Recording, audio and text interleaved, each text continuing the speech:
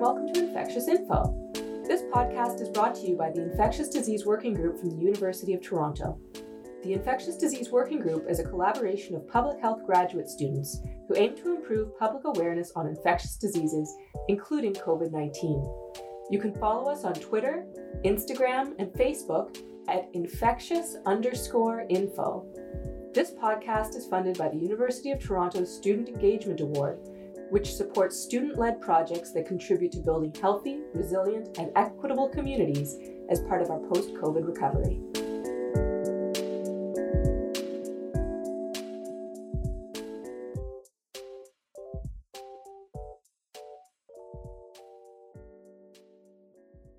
So Jacqueline Buckley is the One Health Research Coordinator at Lincoln Park Zoo in Chicago. She has done extensive work on wild and domestic animal health in North and South America and in South Africa. She works to inspire people to appreciate the importance of animals and ecosystems as they relate to human health. And thank you for joining us today, Jackie. And so you work on the Chicago Rat Project through the Lincoln Park Zoo. Could you maybe tell us a bit about how this project came about? Yeah, sure. So thanks for having me, and thanks for thinking of Lincoln Park Zoo and the Chicago Rat Project while you were looking for someone to be a disease ecologist for this chat. This project kind of came up very organically in the best way possible. In 2018, Dr. Maureen Murray, who's our disease ecologist for the zoo, kind of got a call from Rebecca Fife, who works for Landmark Pest Management. And she's been collaborating with the zoo for years and basically just asked Dr. Murray, hey, do you want couple rat carcasses? And in the words of Dr. Murray, she said, what kind of disease ecologist would I be if I turned down a bunch of rat carcasses? So naturally, she took that on. And it kind of grew from there. And now it's a National Science Foundation grant where we're looking at how rats affect humans and how humans affect rats, which nestles really well at the Lincoln Park Zoo under two departments, one being the Urban Wildlife Institute and the other one being the Davey Center for Epidemiology. Wow. So this is a lot coming through just this initial impetus of a bunch of rat carcasses. The Lincoln Park Zoo and the Chicago Rat Project kind of describe this as a rat ecology project. What is rat ecology? Yeah, what a great question. I mean, I think it's really tough to pin down on what specifically rat ecology is, but it's everything about them, right? It's how far they can travel, what we've learned about their eating habits, where they like to hang out, their gestation and their breeding habits. So for the most part, rats will kind of hang out where they've got free room and board, right? Where they've got free harborage, where they get lots of food and where they can get it consistently. I joke about them being like college students, because when I was in college, I would go wherever I could eat for free. So rats do that too. And in cities, it happens to be where they can find all of those together. Rats are incredibly crafty. They can find any spot to make a home. But ultimately, they, like us, are part of the city, and they're part of the ecosystem that we share in cities. That's so interesting. So, one thing that's sort of, I have a hard time kind of parsing whether rats would be considered domestic animals or wild animals in this sort of urban context. How do you approach this as a researcher? Yeah, I mean, some people do have rats as pets, and we have seen that before in the past, or when we've done surveys, we've asked people if they've had rats as pets. And if they say yes, then we say, just know for the duration of the survey or the interview that we're not talking about rats as pets. But I would consider them to be part of our urban wildlife. They're a great part of our ecosystems. We love our raptors, we love our hawks or owls, and they are a wonderful food source for those animals as well. They help pollinate, they help seed dispersal. So I would consider them urban wildlife and a part of that. But of course, we have found that there is a line that some people might draw between wildlife and pests in cities. That's interesting. Why are rats such an effective vector for disease? Yeah, rats are incredibly smart. They're elusive. They can adapt to just about anywhere they're at, but they also live in places where we're not. They're in, they kind of hang out in areas where there might not be too much people traffic, or they know to kind of hang back in that area. But they also sometimes are where a lot of our waste is, where that be our bodily waste or our true trash and stuff like that, those kinds of waste. And I almost feel like when you're hanging out in those areas, you got a lot of opportunities to kind of potentially pick up something.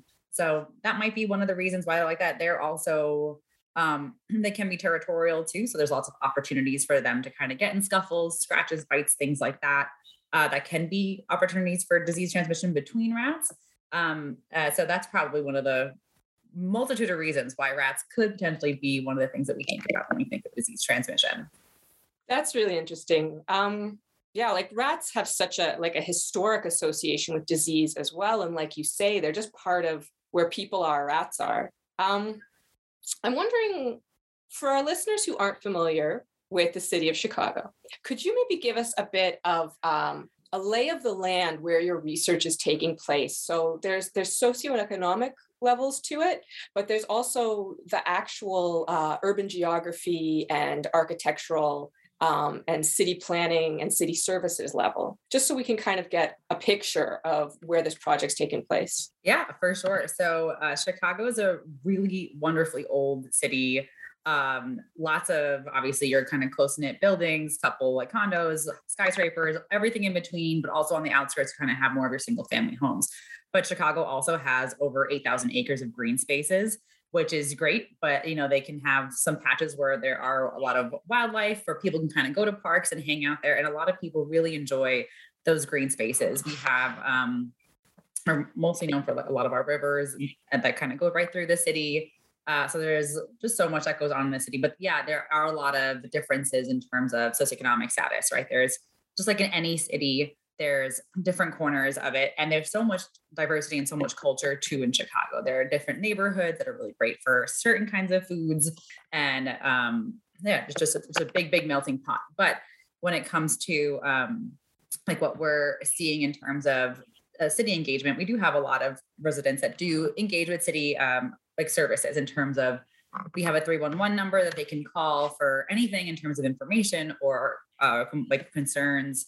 This can range from standing water complaints to rodent complaints, and anything in between, really. So we do have that in place in a lot of our research. Sometimes we do kind of, take advantage of the fact that our residents do engage with that, and we can get some really good data with the residents that do want to engage with 311 data. For the Chicago Rat Project, you guys also have been working with like private pest management companies. And I'm wondering if you could speak to like what they're bringing to this project that's unique from what a traditional research group would bring. Yeah, working with pest management companies has been, I think, great. But like what happens is that there are obviously pest management companies that go across the city of Chicago. And unfortunately, when wildlife happens to go into homes of people, they complain. They luckily have the funds to be able to call a pest management company out. So we are aware that not everyone has this virtue to be able to call and have a pest management company come out and handle certain pest things. But they do humanely euthanize those animals that are on property. And instead of those animals that the carcass being disposed of, we kind of ask for, hey, let's get some science out of what's going on here. So they luckily are able to donate those carcasses to us. And we're able to look for anything, really. We're currently investigating a lot of your zoonotic diseases and rodenticides as well. So the effect that humans have on wildlife. So rat poison that's put on and how that kind of works its way up the trophic cascade in terms of if it's not just rats, is it affecting other animals like raccoons, opossums, skunks? We are very much aware that in these cities, we do have some like hawks, and that's almost like the more like telling cases, like senior raptors that are, unfortunately have secondary rat poison because of the constant consuming of poisoned rats. So we're looking at what other urban wildlife are kind of facing this challenge as well, and what can we do to help people in the area more likely exclude rodents from areas or wildlife from areas, so that we don't have to go through this process of, unfortunately, having pest management companies have to come and dispose of these animals, because they're Chicagoans too. They live in our cities, and we do love our wildlife. Our urban wildlife make this city so great too. So we want to find other ways to make it so that we can have people still live in cities, enjoy wildlife, but hopefully exclude them from certain areas. We don't want to introduce any toxins or anything like that. So our research is focused on keeping people safe through looking at zoonotic diseases and looking at that with urban wildlife, and then also looking how other alternatives that we can do to exclude wildlife from homes and areas that we don't want to, so that people hopefully feel comfortable not having to introduce toxins into the environment and find other ways to exclude these wildlife safely. It reminds me of the this sort of these trade-offs that, or the paradox that happens, speaking with Haiti earlier about toxoplasmosis control, where in rural environments, you can, if you bring out cats, they control the mice population, but they introduce toxoplasmosis to the animals. And if you remove cats, you now have a much higher rodent population that requires pesticides, or not pesticides, pesticides to get rid of. And it's quite an interesting inverse here, where you're poisoning the rats to get rid of them, but this ultimately poisons the predators that are also getting rid of them. Yeah, I think a great example is the state of California actually banned all rodenticides. And California, if you don't know, is a wonderful state for vineyards, for wine. And rodents technically really enjoy those plants. Why? Because they're so high in sugars and carbs as they're growing, and rats have an extremely high metabolism. So naturally, they need those to kind of keep growing. So a lot of people who have vineyards wanted to keep those areas safe, but with the not being able to have rat bait being used or rat poison being used, they've made the habitat around their vineyards more welcoming to owls. And now they have owls as their pest control. And of course, a couple other like exclusionary things to kind of keep rats away from like the roots and whatnot. But I think that's a great testament to how, collaborating with, residents, knowing the needs of what people want, as well as being able to hear what the ecologists are doing, and also keeping animals and people safe kind of can work together and still make this a profitable thing, right? Because wine is still great and people still get it from California, even with this. Amazing. It's so nice to hear that sometimes we can actually figure out a solution to a problem. Totally. So your study mentions that rat populations are increasing in Chicago. And why is that? Yeah, and now I will say it's tough to say that. It's a great question, but I think it's tough to say if populations themselves are truly increasing, because it's really hard to keep tabs. Rats, their gestation periods anywhere from 21 to 24 days. So every 24 days there could be more or there could be less. But what we can say is that there is an increase in like Chicagoans working and making conceded efforts to work with their municipalities to report complaints. They're working with 311, but does that mean that every resident's doing it? No, we do know that there are some people that are very much like, this is just part of living in a city. Sometimes you see rats, but other people are kind of thinking of, no, I shouldn't have to. So I'm going to report this every time that I see it. But rat complaints are up, and there's a number of reasons why that can kind of be happening. One of the big ones is that there was a big peak during our stay-at-home order, which everyone was kind of hanging out at home, and people saw a lot more wildlife, which is great. They got to see a lot more of your rabbits, your raccoons, all those animals that we obviously love. And people put out bird feeders and got to see more of that wildlife and say that, hey, we may live in a city, but we've got a lot of really great wildlife right here in our backyard. But they may have also noticed that they may have been a little bit more rats. They may have seen that. They also may have had the time to make the 311 call in.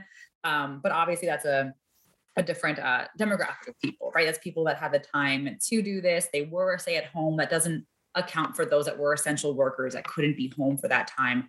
And for people that maybe just didn't, that felt comfortable reporting this to the municipality. Some people might not feel that way. And to kind of combat that for this research, or kind of like find that way, because we know that where there are no complaints, that doesn't mean there's no rats. There's probably rats there.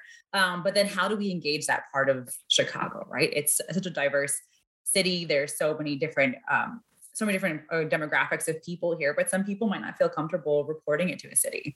So to do that, we really work with community organizations as well, and neighborhood associations. We want to maybe take a step back, because we understand that there are some people who may not be comfortable reporting to government organizations. So, being a zoo is great because people really love coming and seeing animals here. We're a free zoo too for the city. So there's a lot of already trust built in with that. And working with neighborhood organizations and community organizations hopefully gets us a little bit of trust with those different neighborhoods, and making sure that they know that we're doing this to help them out. And we want to learn more about that. We also want to bring their concerns to the table, because ultimately we're bringing our reports to the city and kind of saying, hey, here are the areas that need more help. But we're sitting with people all across Chicago, hearing their stories and saying, hey, these are your concerns. We're going to bring them to the forefront. So thank you for sharing them with me. And hopefully that gives them, the people, more trust in us as an organization to say, hey, we chatted with them and this problem was resolved, or at least kind of worked on, or, I've met those people. It's putting more of a face to the project that we're doing.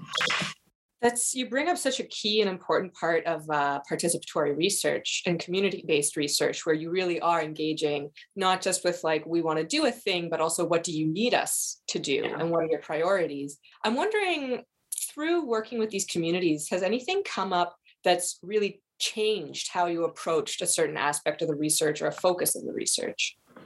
I think with any research, you always have to know that you don't know everything about every area. There's no way you could.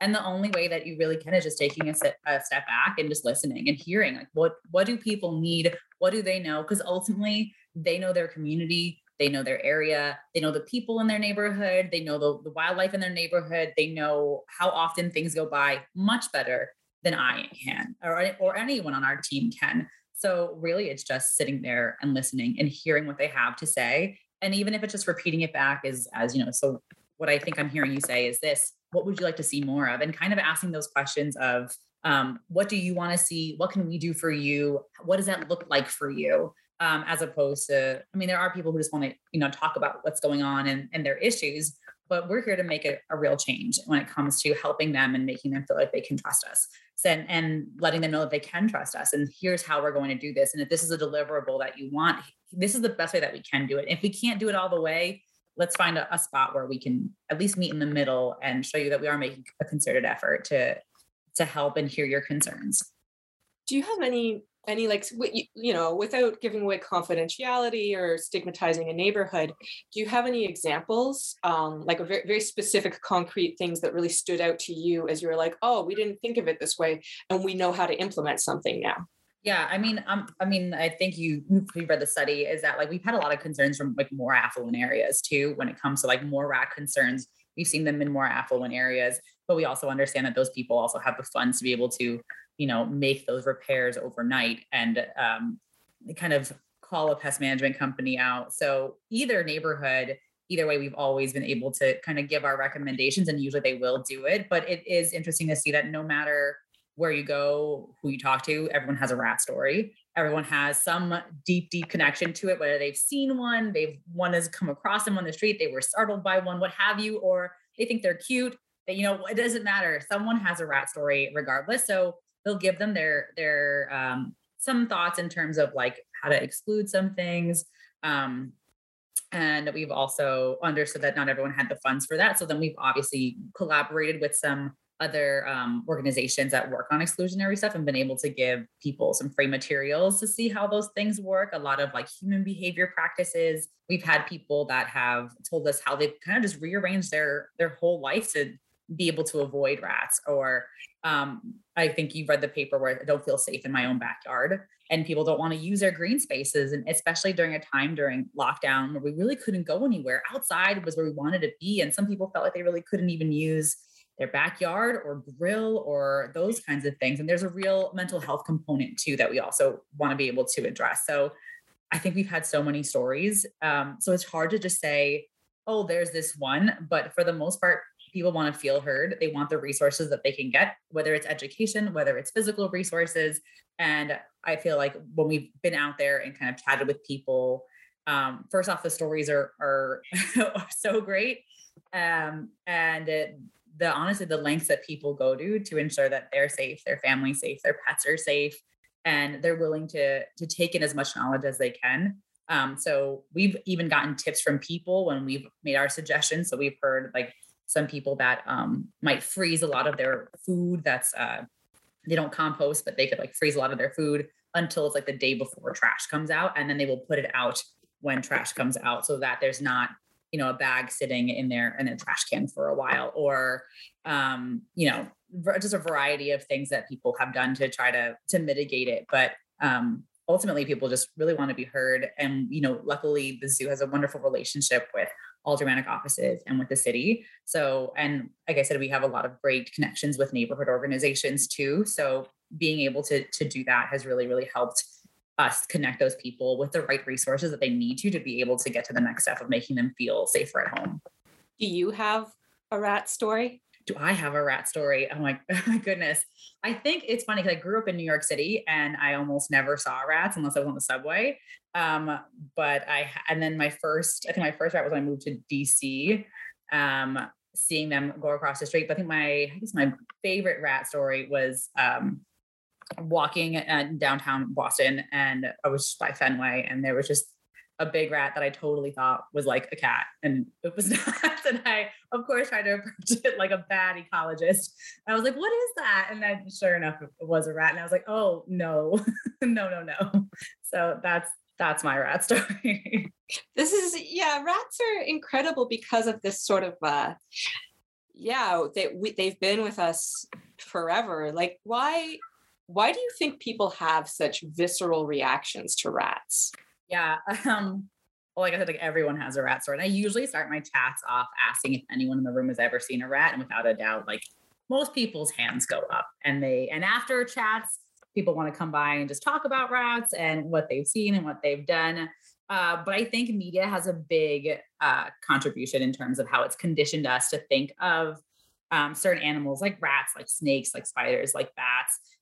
We hear these metaphors all the time, like this person is a rat or they ratted someone out.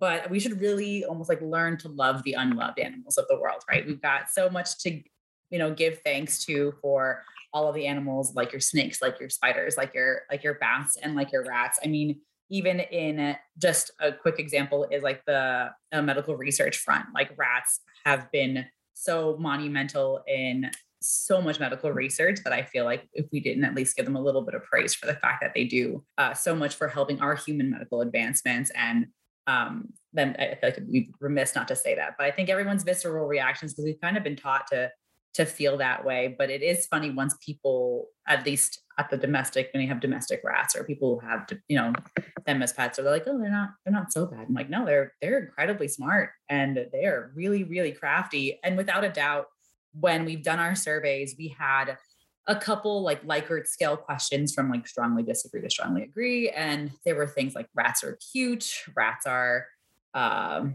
smart, rats bother me. And everyone, no matter how they felt, said that rats were smart. All of them were everyone has a story of trying to outsmart a rat and not winning.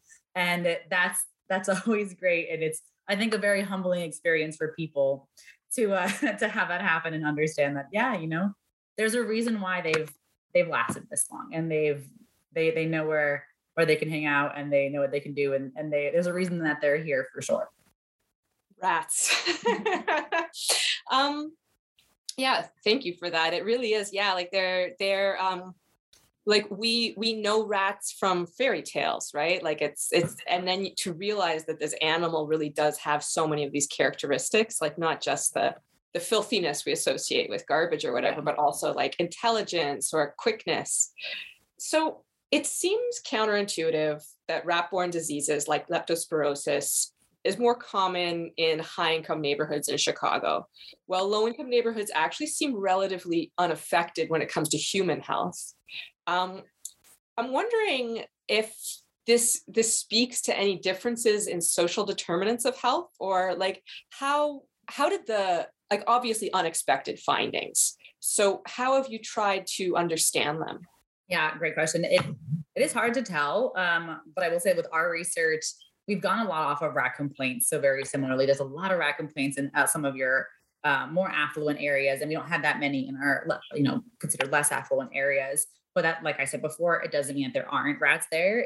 There could be a variety of factors that have people just maybe not reporting quite as much or whatnot. But hard to tell with that. I mean, Chicago, like I mentioned, is a beautifully old city.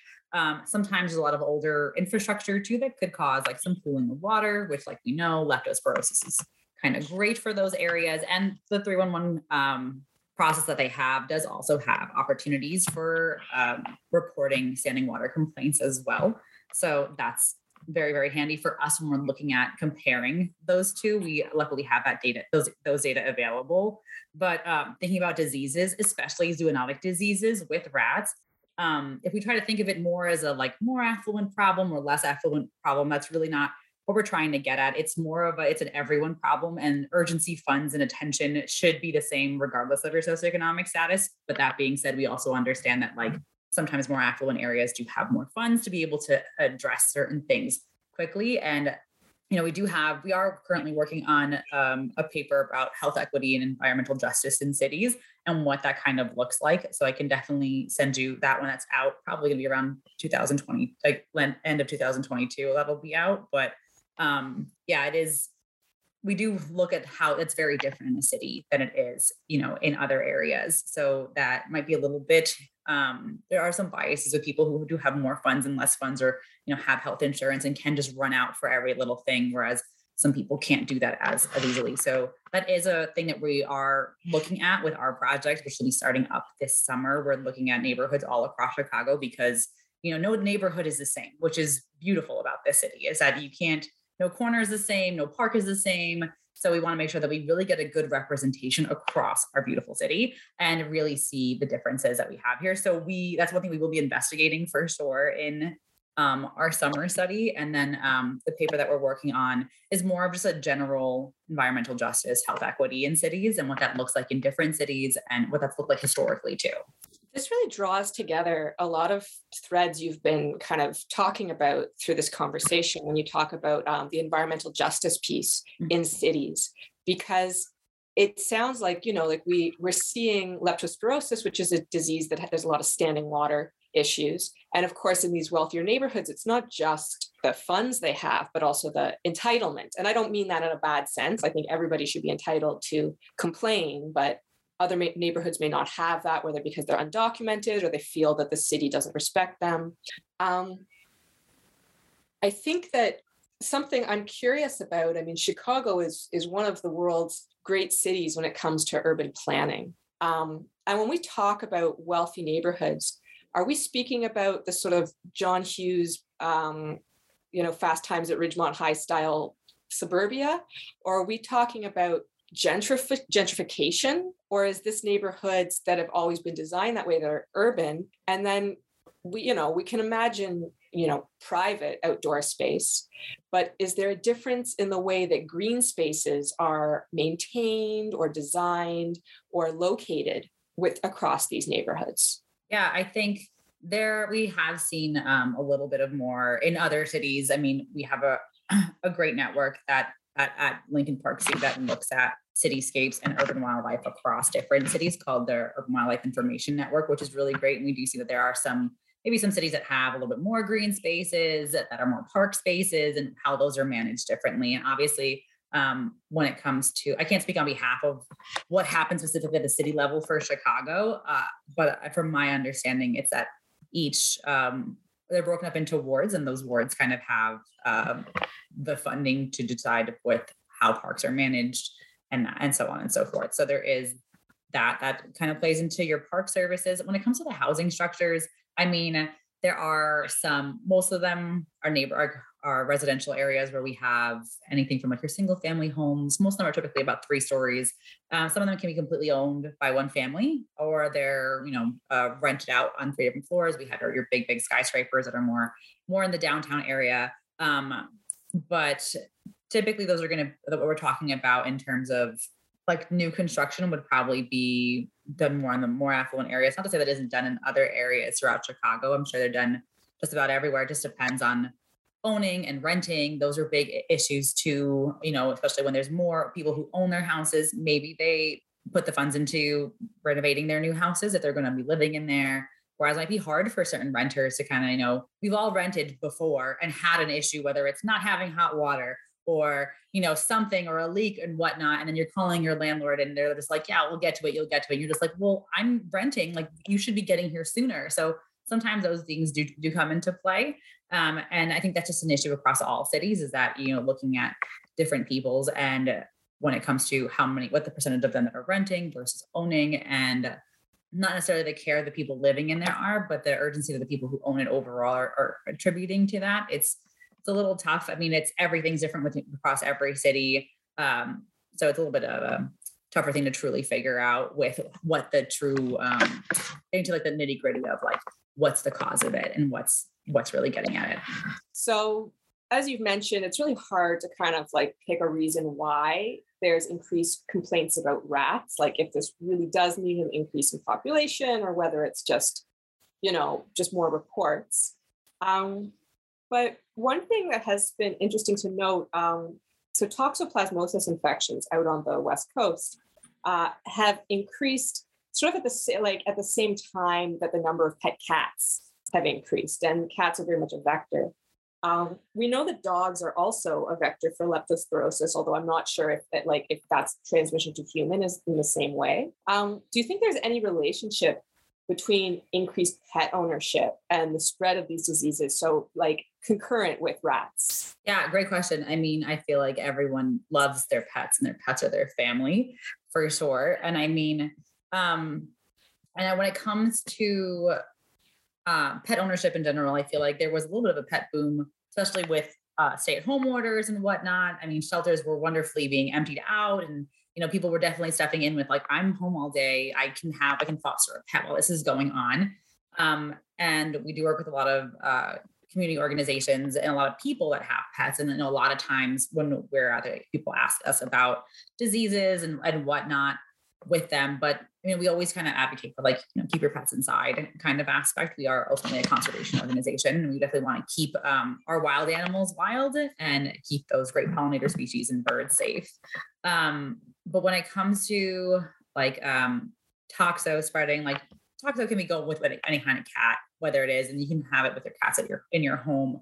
Now, toxo in the environment, we're not super duper familiar with. For Chicago, we haven't truly investigated that all too well. So I really can't speak on, urban cat populations and toxo in Chicago just because we haven't investigated yet, but it doesn't mean that we can't do it in the future. So not yet. When it comes to lepto though, obviously a little bit different because dogs aren't stray or feral, right? Dogs are usually on leashes, at least here in Chicago. There's a lot of them here. And lepto can be transmitted. Usually the way that it works is, think of it like a rainy day, and the next day there's standing water.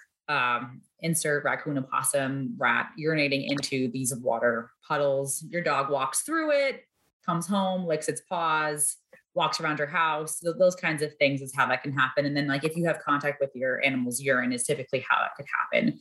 That's how that transmission can happen. But I mean, typically, this is all happening outside. So it's not typically happening in the home, but dogs can definitely get it. Now, if we can get it from our pets would be typically if we were exposed to our pet's urine. So that's how we would get it. But luckily dogs all go outside for the most part.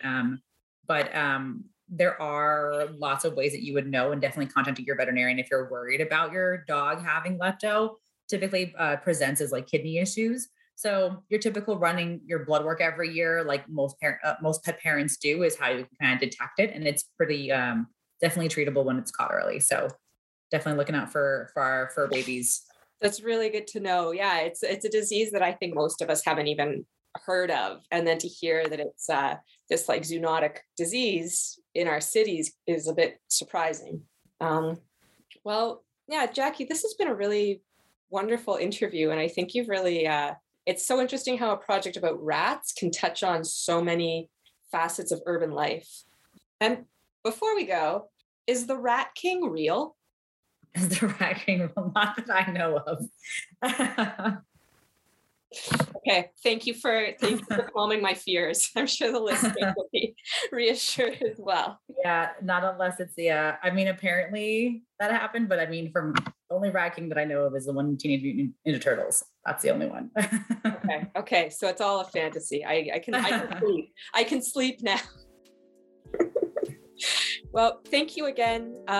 Really appreciate your time, and take care and be well. Alrighty, thanks. Okay, bye. Bye.